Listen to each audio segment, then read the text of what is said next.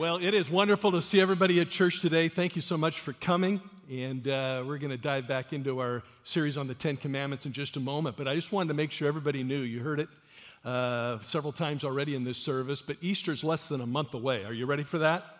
And we're really looking forward to kind of counting down. And starting on April 3rd, I'm going to kick off a series entitled The Way of the Cross. And I just want to encourage you to join me each day, a little bit here and a little bit there. Just begin to ponder the significance of what Easter means to you. And just thank Christ for his incredible love, his matchless grace, and all that he did on our behalf. And we're going to talk about the cross. This year, we're going to be doing a very special Good Friday service. And we'd hoped to do this the last few years, but things kind of worked against that. But we're really excited about that. And then, of course, the extravaganza on Saturday, and, of course, Easter Sunday with all the services. So our teams remind me that we need about 25 more people to help with the extravaganza. So if you'd like to come out and be a part of Saturday, the big outreach to our community, all the kids, we'd love for you to sign up. You can do it on the app, online if you're watching online. You can also do it by using the connection card in front of you. We also need about 15 or 20 people to help us with first impressions, just to greet everybody like there's no tomorrow, and we'd love for you to be a part of that as well. So Easter, just around the corner, and we're looking forward to a great time of celebrating Jesus. Now, the last few weeks, we've been looking at the subject of missions, global missions, the Great Commission, the Great Commandment. And if you've been with us here over the last year, you know that I've been talking a lot about how, as a Christian, I feel I need to live in the center of three circles. I need to live, love, and lead like Jesus. And, I put together this Venn diagram to really describe my biblical worldview and really challenge all of us to think about our own biblical worldview. And for me, obviously, we need to be anchored deep in biblical morality. That's the first big circle. And that's the 10 Commandments. That's the 8 Beatitudes. We talked about the Beatitudes all last fall. We've been looking at the 10 Commandments throughout the first part of this year. And we just need to filter our life through the 10 Commandments, the 8 Beatitudes, and build our life on the same foundation that Jesus built his life. We need to believe deeply in biblical morality, but we cannot use our morality as a billy club to beat on people that don't believe like we do. And that's where biblical purposes come in, and that's what we talked about the last 3 weeks. Jesus Christ has called us to be his witnesses, to be his representatives, to be his ambassadors. We are to build a bridge to the bridge, Jesus Christ. We're to show Jesus. We're to introduce people to Jesus. And we got to figure out how to contextualize our faith and make it sensible to people who are far from God. You say, Rob, how do you do that? That's hard. Well, of course it's hard. And it was for Jesus too. In fact, he came into a world that he had to do that. He had to build a bridge and help people understand what it meant to be a follower of him. And then, of course, there's biblical virtues. And we're going to look at 1 Corinthians 13 and the fruit of the Spirit throughout the course of the spring. And I'm looking forward to that as well. Today we're going to come back to the 10 Commandments.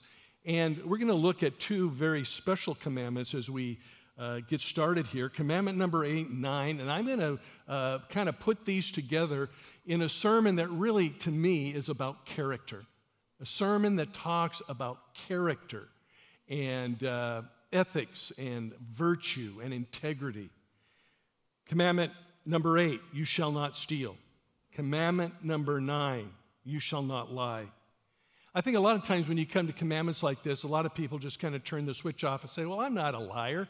I'm not a thief, so this doesn't apply to me. But I want you to kind of zoom out a little bit, and I want you to think about the bigger context of Christian character. Do I have high moral character? Do I have high character like Jesus Christ? Am I at the very core of who I am Christ-like? And I want us to think deeply and reflect really honestly and confess very sincerely about our character. Now, if you look at Expositor's commentary, it says this about stealing. The Lord owns everything in heaven and on earth, and only he can give it and take it away. Therefore, no man should kidnap or usurp the rights to property he has not owned or has not been given. Thou shalt not steal. And when it comes to lying, the Bible calls for sanctity of truth in all areas of life. To despise the truth was to despise God, who very being is the character of truth. So do not lie. Do not steal. And a contemporary modern proverb, which is anonymous, I'd love to give somebody credit, said this, and I think it's true. Lying and stealing are next door neighbors. You know, you might say that lying and stealing are two sides of the same coin. Maybe that's a little strong, but they're two coins and they're both right in the palm of your hand. I mean, they go together a lot. A lot of times when someone's lying, they're stealing. When they're stealing, they're lying. And we're going to try to amplify that a little bit as we move along here today. Now, when I think of character, I really think of three aspects to our character. And I was trying to figure out what's the best way to picture this. And I use these three concentric circles. And, you know, I was thinking to myself, well, integrity and virtues and ethics, they kind of overlap. You know, there's a lot of similarities. You know, what's the best way to describe that? And for me, I think of it this way. You may want to think about it a little bit differently, but I think there's a lot that we can agree on here. When I think of character, I think first about my integrity. And to me, that's a very personal thing. Who am I at the core of my being? Am I integrous? Am I a truth teller? Am I honest? You know, who am I at the very core of my being? And then the next circle out is virtue. Am I a virtuous person? You know, how do I think, respond, and live my life? You know, what is my GPS, my God positioning system? What's my go-to? How do I naturally respond as a growing Christ follower? Am I virtuous? You know, am I good? Do I try to be good? The Bible says to pursue goodness. Am I a good person? And then to me, ethical is a little bit more relational. How do I relate to other people? You know, how do I respond to people that can do nothing for me? How do I relate to people that are on the scrap heap of society? You know, what is my ethical direction with regard to my relationships? Now, certainly these all overlap, and yet they have a little bit of a distinction. To me, integrity is very personal. Virtue is intrapersonal, maybe you would say, and certainly ethics are interpersonal. How do I respond in my relationship with other people? Well, however you want to describe it, and you can describe it differently than I have here, but lying and stealing blows all of this out of the water. No matter what you say about character, integrity, virtues, and ethics, if we find ourselves breaking the Ten Commandments, falling into lying or stealing in any way, shape, or form, it just blows character, integrity out of the water. And let me say what I've said many times before. It's easy to say, well, I'm not perfect. We all blow it. But perfection is never the point, and it's not a feasible goal. The question is, am I growing more like Christ? Am I becoming more like Christ? Is my character reflecting Christ's character more? Am I living, loving, and leading like Jesus more and more and more? Am I a character-driven person? Do I say what I mean and mean what I say? Do I have Christ-like character? You say, Rob, I'm checking out because stealing, I'm not a thief. I don't shoplift. I don't commit burglary. I haven't robbed a bank. I don't, I'm not involved in identity theft, grand theft auto. Never, ever done it. Well, I'm glad. Congratulations. Give yourself a pat on the back. In fact, while you're at it, pat somebody else on the back. You know, maybe they feel the same way. But what about some other forms of stealing? Malachi 3:8 says, shall a man rob God? If we don't give God the first fruits and give biblically, the Bible says we're stealing. How about stealing intellectual property, copyrights, things of that nature? How about this one? We give ourselves a pass on so many things. I encourage you not to. How about stealing someone's reputation, dignity, and trust by slandering them? How about stealing confidence and peace when you abuse or belittle somebody? Most people don't think about those forms of stealing. How about stealing from the IRS? How many are glad I brought up that swear word this time of the year? Do not cuss. Do not say IRS. How about stealing supplies from the office? And you can add to the list. Don't give yourself a pass. Stand tall, look into the face of Jesus, say, Lord, see if there be any wicked way in me and cleanse me from every sin and set me free. None of us are perfect, but that's not the point.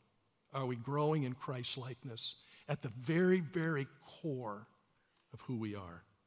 Let me give you 3 stealing verses and 1 quote. You ready? Food gained by fraud tastes sweet to a man, but he ends up with a mouthful of gravel. I love that one. Will a man rob God, yet you rob me? In tithes and offerings, we talked about that one. Hosea 4:1 and 2, hear the word of the Lord, you Israelites, because the Lord has a charge to bring against you who live in the land. There's no faithfulness, no love, no acknowledgement of God in the land. There's only cursing, lying, murder, and stealing. Those verses seem to show up together, lying and stealing. Plato said this, he who steals a little steals with the same wish as he who steals a lot. And I don't know what that means to you, but the thing that I got out of that is stealing comes from the same dark place in my heart, whether it's a little or a lot. Obviously, we think a lot is more egregious, and I suppose it is. But even stealing a little, it comes from a deep, dark part in our soul that we need to ask Christ to eradicate. We need to confess our sins. We need to ask him to cleanse us from our sin. We need to ask him to create in us a new heart. That's what the Bible encourages us to do. How about lying? You say, I'm not a bold-faced liar. Have you ever lied? Of course, we all have. Little white lies. Here's one. People don't like to call this a lie, but exaggerations.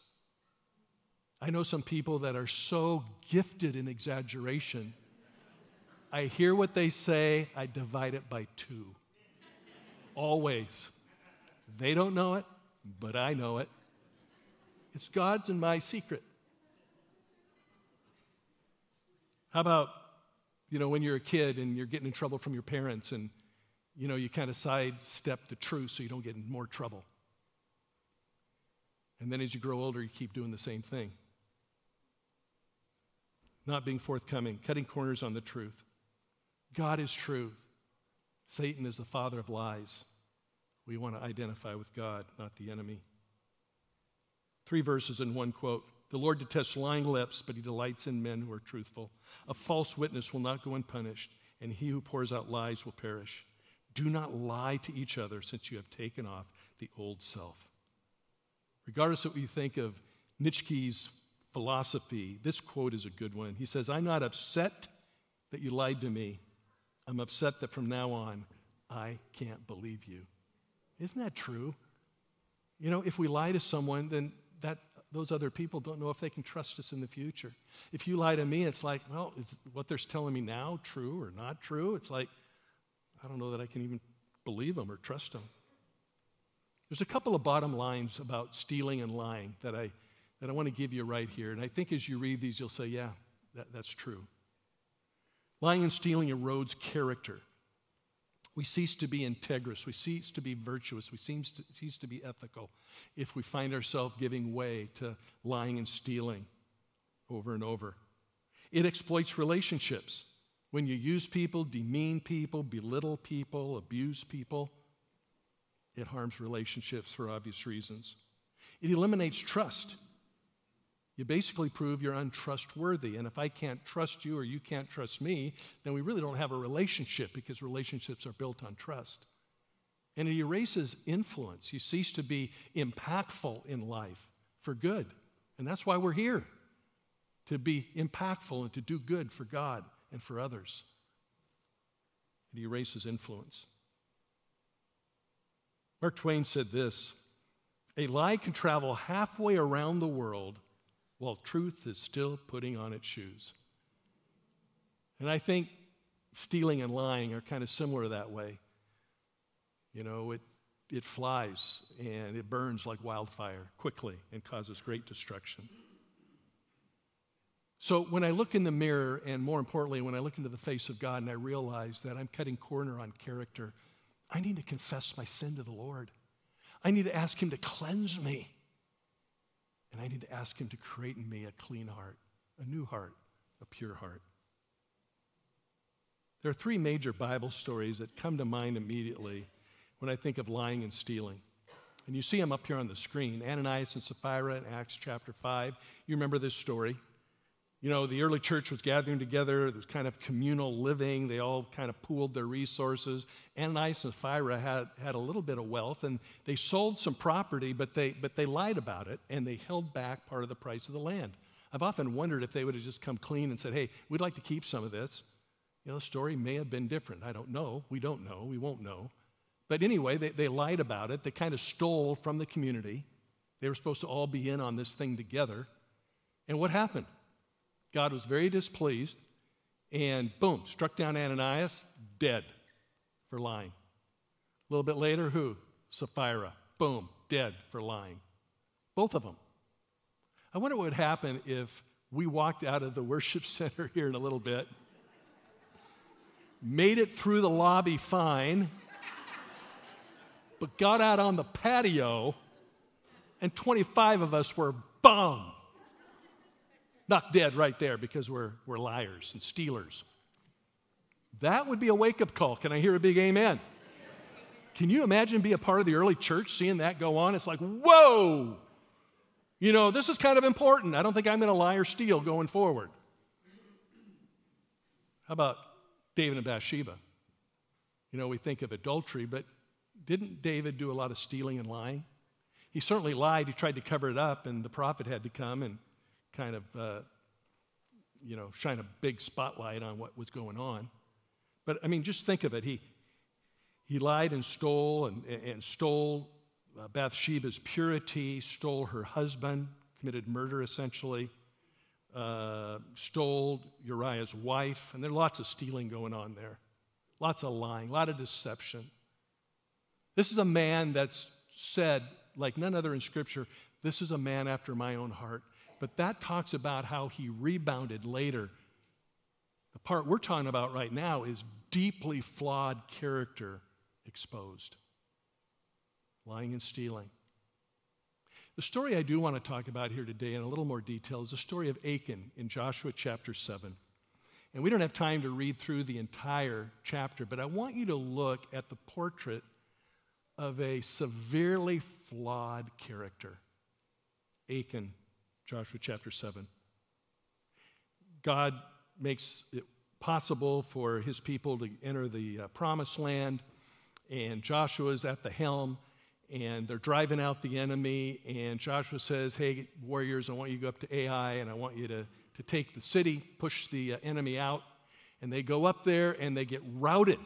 They get defeated. I mean, just brutal. They come back limping, and Joshua is overwhelmed, crying out, God, what in the world? You promised to be with us. The Bible says he's laying flat on his face, he's crying out to God, and God basically says, this is the Rob Freewheeling translation, would you stand up and quit whining and complaining? This is on you. This is on you guys. I told you what to do, and I said you'll be blessed if you obey, you will be cursed if you disobey, and you guys directly disobeyed what I asked you to do. And somebody took the treasure, took the devoted things that I told you not to touch. They stole away some of the material treasure and brought it back. And I don't know who it was. Of course, God did know who it was, but he didn't make that known right then. He said, somebody did it, and you need to either eradicate this from the camp or you guys will be eliminated. Disobedience brings destruction. And Joshua gets up, he brushes himself off. You look at verse number 10, then verse number 11. Israel has sinned. They have violated my covenant, God says, which I commanded them to keep. They have taken some of the devoted things, and notice the two commandments they broke. They've stolen and they have lied. They have put them in their own position. You need to eradicate this deception, or it's going to destroy you, Joshua, and Israel. And so what does Joshua do? He says, okay, I understand better. And he begins to call Israel forward, tribe by tribe by tribe by tribe. Nobody confesses, nobody confesses, nobody confesses until they get to Achan, way toward the end of the chapter. And Achan says, I've sinned, I'm the one.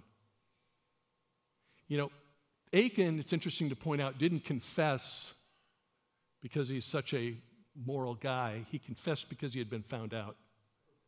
as a difference. I wonder if he would have confessed way back at the beginning, if the story would have been different. Maybe, maybe not, I don't know. But he certainly confessed only because he had been found out.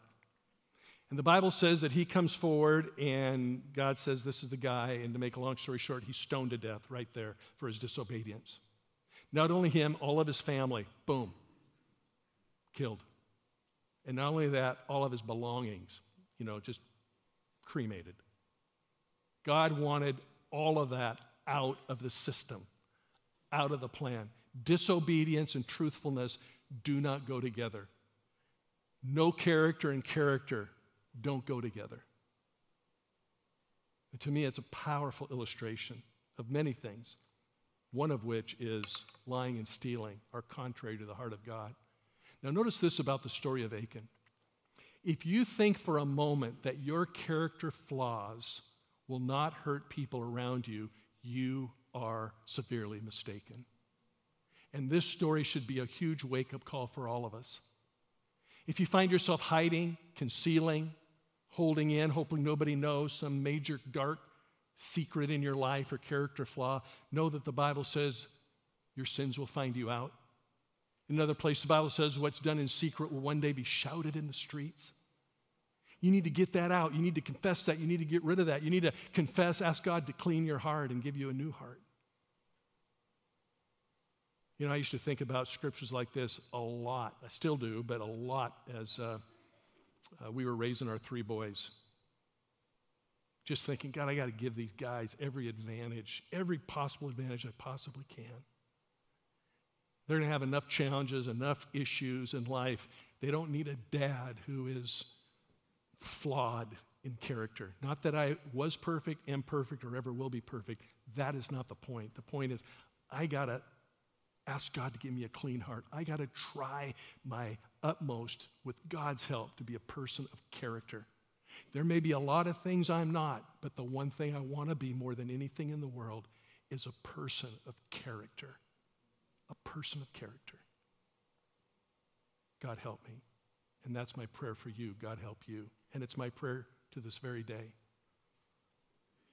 I'd love on my tombstone for someone to say, here lies Rob. He was lousy and everything else in life, but the guy had character. I would be happy. I would be blessed. I would be pleased. God, give us character. May those deep, dark corners of our soul be eliminated by the grace and power of Christ. Now, as we look at Achan's story, I want us to go a little bit further. In James chapter 1, 14 and 15, let's apply this a little bit here. It says, and this scripture to me just reminds me so much of stories like the Achan story. It says this, each person is tempted when they are dragged away by their own evil, what's the next word? Desire. Say that out loud with me. Desire. Louder. Desire and enticed. Then after, say desire again, desire has conceived, gives birth to sin, and sin, when it's full grown, gives birth to death. Now, this whole idea of desire is something that we can really, really trace back to Achan. Now, let's go ahead and go to that next slide there, and you'll see what I call kind of a cycle of disobedience. And I want you to kind of trace this. It's evident here in James chapter 1, but it's also evident in the story of Achan and so many others. We can think of David, we can think of Samson, we can think of Ananias and Sapphira, etc. But I want you just to kind of think about this for a moment. Achan desired those forbidden fruits, those forbidden treasures. He desired them. Now, we've all been tempted. Anybody here not been tempted? No, we've all been tempted. Everybody put 2 hands up. We've all been tempted over and over again. Temptation in itself is not a sin. Even Jesus was tempted, but he never sinned. So desire and temptation, we get that. If Achan would have said, boy, I really desire it, but I'm not going to do it, because that would be disobedience to God, that would have been a good result. But instead, what did he do? He went another step, and he committed stealing, and then he began to lie about it. He stepped out and committed the sin. That's the disobedience. And then deception, he tried to bury it. Literally, in this case, he did bury it in his tent, under a rug, and he hoped nobody would find out. It's hidden. Nobody's ever going to see it. Nobody's ever going to know. I'm never, ever going to be found out. This is the greatest caper in the history of capers. Little did he know. Then how about despair? This is another stage where you're trying to hide something. Instead of coming clean, you're trying to hide. I wonder who knows. You're looking over your shoulder all the time. Who's going to find out? Who saw? I took that bag in there, loaded it up, carried it out. Nobody else had a bag. I'm the only one that had a bag. Somebody probably saw me. And you can only imagine that he's dealing with that a little bit. And certainly when Joshua says, okay, I want everybody to come forward tribe by tribe, we're going to find out who did the bad deed here. You got to think anxiety and fear. Friends, it's not worth it to live with anxiety and fear. We need to confess our sins, ask God to forgive us, and we need to get started on a new trajectory in our life. But Achan didn't do that. Despair hounded him. And then there's destruction. And then there was eventually death. I want you to think about this a little bit with me. And maybe right now, someone within the sound of my voice is in this disobedience cycle.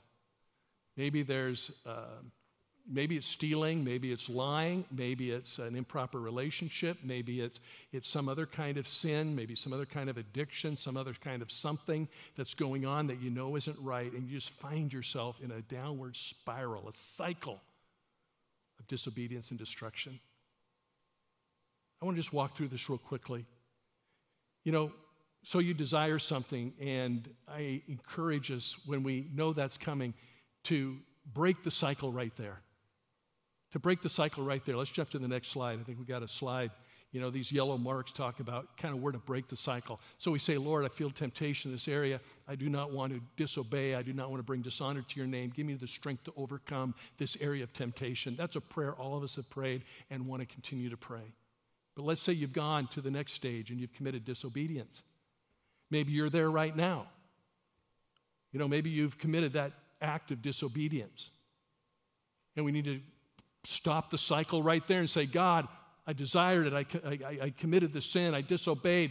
Please forgive me for what I've done. I want to come clean. I want to confess my sin. Create in me a new heart. I want to overcome. We need to break it right there, because if we don't, it's going to go into the stage of deception.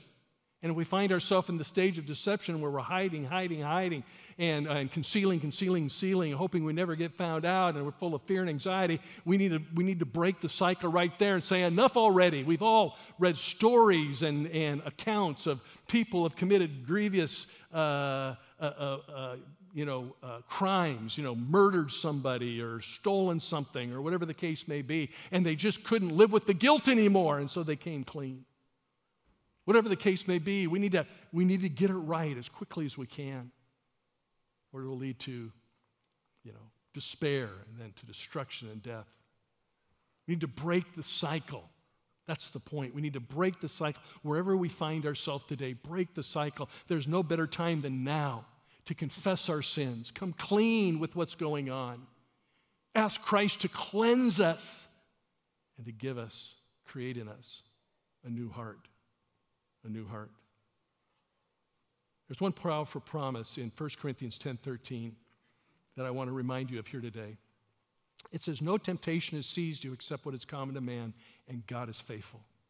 He will not allow you to be tempted beyond what you can bear, but when you are tempted, he'll provide a way out, a way of escape, so you can stand up under it. No temptation has seized you except what is common to man. Temptation is common. We've all been tempted. But God will provide a way out, a way of escape. And friends, we need to spend more time looking for the way out than we do looking at the sin we're thinking about committing. Christ, give me the strength to overcome. Give me the strength to move out of this difficult situation. There's hope. There's a way of escape. That's a promise.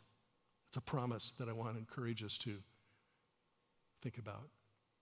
Now, you say, Rob, I've blown it. I've blown it. You have no idea. You have no idea what I've done. You have no idea what I've done to my family, no idea what I've done to this person or that person or other. You have no idea. God can't forgive me. I can't forgive myself. And I just want to encourage you. There is a road to recovery that the Bible gives all of us.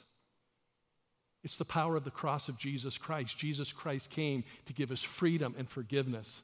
That's what we celebrate at Easter. It's the hope of the cross. It's the hope of the resurrection. It's the hope of freedom and forgiveness through Jesus Christ. No matter what you've done, There's hope in Jesus Christ. 1 John 1:9. If we confess our sins, he is faithful and just to forgive.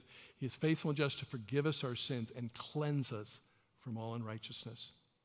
If we confess our sins, he is faithful and just to forgive us and to cleanse us. How about David's prayer in Psalm 51? After committing the sin with Bathsheba and all that was a part of that, he prayed a prayer of confession. Look at this. Have mercy on me, O God, according to your unfailing love, according to your great compassion. Blot out my transgressions. Wash away all my iniquity. He prayed, cleanse me, cleanse me. Verse 7, cleanse me with hyssop, and I will be clean. Wash me, and I will be whiter than snow. Look at verse 10. Create in me a pure heart, O God. I confess, cleanse me. Create in me a clean heart. You might be here and say, Robbie, you have no idea what I've done, though. Let me offer you this final word of encouragement. You are a product of your past, but you do not have to be a prisoner to your past. Amen? Let me say it a little differently. You may be corrupted by your compromise, but you do not have to forever be held captive by that compromise. There's freedom in Jesus Christ. He who the Son sets free is free indeed. You can break free from that and move forward into a new future and a new trajectory in your life. Leave the past in the past. Go forward with Jesus Christ. Amen? And that's my prayer for all of us here today. I want to invite you to bow your heads. And I want to invite you to stand with me all over this place. Maybe you're here today within the sound of my voice on campus, just like we've shared in the other services today. Or maybe you're at home watching online. But today, as you find yourself in this service, you realize, I need to commit my life to Christ. Or maybe you have in the past, but today's the day you want to recommit your life to Christ. I want to encourage you right here and right now to just pray in your heart of hearts, Jesus, come into my life. Forgive me of my sins. I want to be a Christ follower. And please, if you make that decision and determination, would you tell me about it? Take that connection card in front of you. There's one online as well. I want to pray for you and send you some very helpful information. Just before you leave, fill that out. If you fill out the physical card, you can put it in the black box as you leave there at the end. Lord, I pray that you'll speak to all of us individually. For those, Lord, that are just kind of grappling with desiring to make a Christ commitment, to commit their lives to Jesus, I pray that today is the day that they go all in and say, Christ, come into my life. Forgive me of my sin. I want to follow you. I want to put you first in my life. And for the rest of us, Lord, I pray, if we've already committed our life to you, that we will pray a prayer of confession and recommitment and ask you, God, to create a Christ-like character in us like never before. May we live, love, and lead like Jesus. May people see our character and who we are at our core and say, that's what it's about. That's what being a Christian's about. Lord, we love you. We praise you. We recommit our life to you. Help us be like you. Make us people of character, integrity, virtue, ethical in our relationships. We pray these things in Jesus' name. Amen. I'm going to invite our prayer team to come forward as we sing a final song. We would love to pray with you if you have a special need. Maybe you want to stand in for somebody who's going through a hard time. We invite you to come even as we sing. God bless you.